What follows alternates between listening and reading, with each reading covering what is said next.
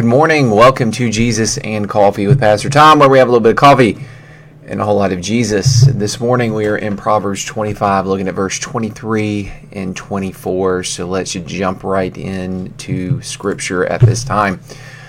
Verse 23 says, "The north wind brings forth rain, and a backbiting tongue angry looks." So we have more analogies here, another metaphor. And this one's fairly simple.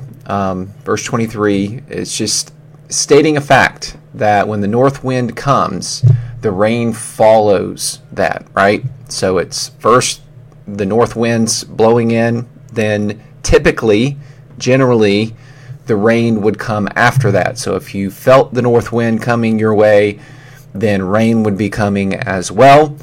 Well, in the same way, if you say negative things about a person or to a person that you know are hurtful things, especially saying them intentionally, then you're going to get angry looks, right? So if you say those things, then expect the angry looks to come. And this kind of falls back on the whole idea of being quick to listen, slow to speak, slow to become angry. Think about what you're going to say before you say it. Be careful. Now, obviously, there are a lot of people out there that are extremely insecure in and of themselves, and they get offended by anything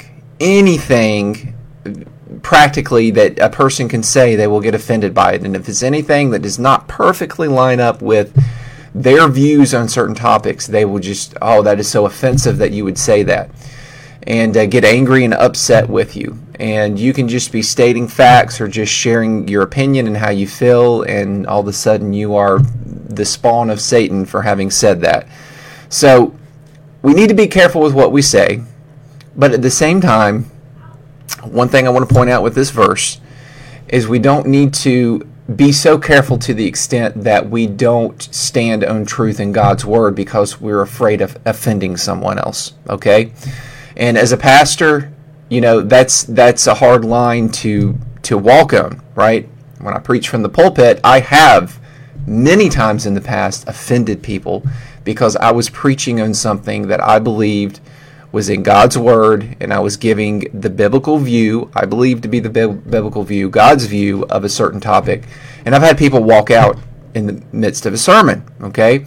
Now, you could argue from this verse here, well, you were saying backbiting things, Tom. You shouldn't have been saying that from the pulpit, and they wouldn't have gotten mad. Well, I also felt led to preach on that topic that day, and I felt led to talk about it, and I did it in the most diplomatic manner possible without being condemning. I was just speaking God's Word and what it said there, and what it says God says is right and what God says is wrong.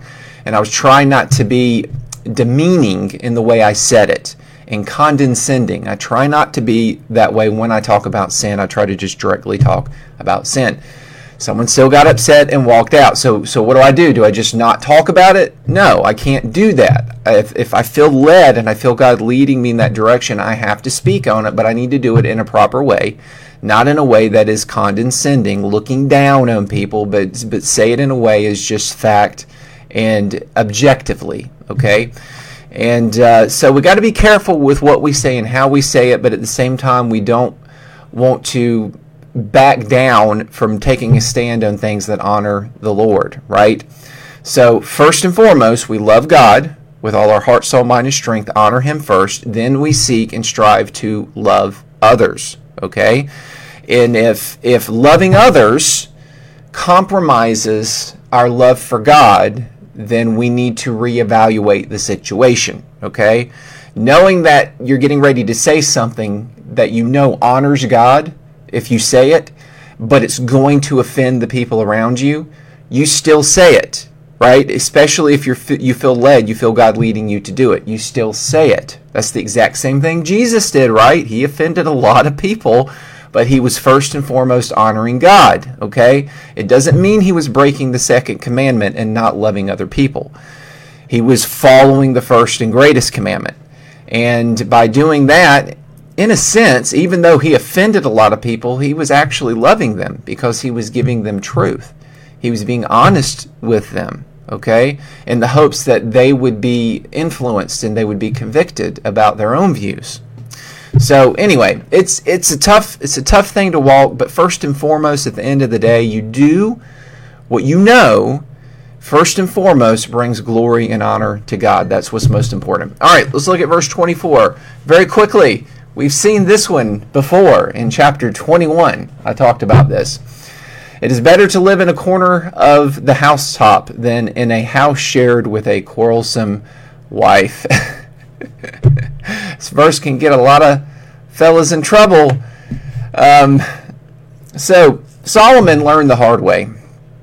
Solomon was a very wise man, but he was not perfect, and he made a lot of mistakes in his life. And one of the mistakes is he dishonored God in God's purpose and plan for marriage from the beginning of time was between one man and one woman. Well, Solomon, being a king and being very wealthy, ended up marrying 700 women, and he had concubines that numbered in the range of 300 and some. Okay, so he had a lot of women in his household and a lot of different women that he was sleeping with, and obviously, just because he did it and he was Solomon doesn't mean that God approved of it. God did not approve of it, and Solomon felt the wrath of dishonoring God in that through just the simple fact that he had that many women. And what happened is many of them fought and quarreled with one another, and it caused a lot of strain and stress upon him. So he learned firsthand that having all those women didn't bring him true joy. That only came through a relationship with God.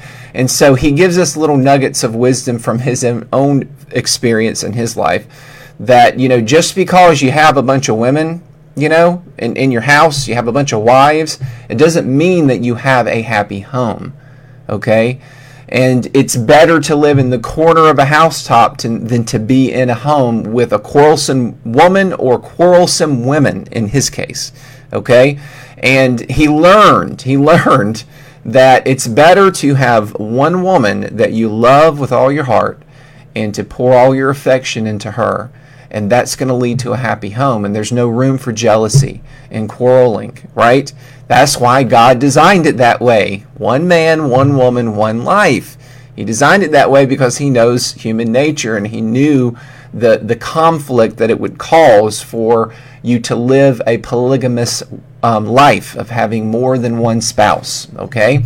And so Solomon learned that the hard way. And so the other thing we learn in this is seek to live in harmony with your spouse, genuinely loving one another, because that's what makes a happy home. That's what actually matters and is important.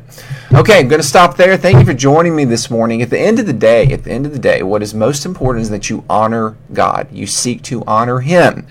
Even if that is standing on something honors God and pleases Him and everyone else disagrees with it. And we know that we're doing that through studying God's Word. Okay, God's Word is God's message and God's will. And if God says it's a sin, and you stand on that. And you don't have to be hateful about it, but you just say, this is what God says is wrong, and I have to affirm this truth. I can't reject God's Word. And honor God first. Okay, that comes first and foremost. And then secondly, seek to love others and as much as you possibly can. But God comes first. Have a blessed day. I'll see you again tomorrow. Bye.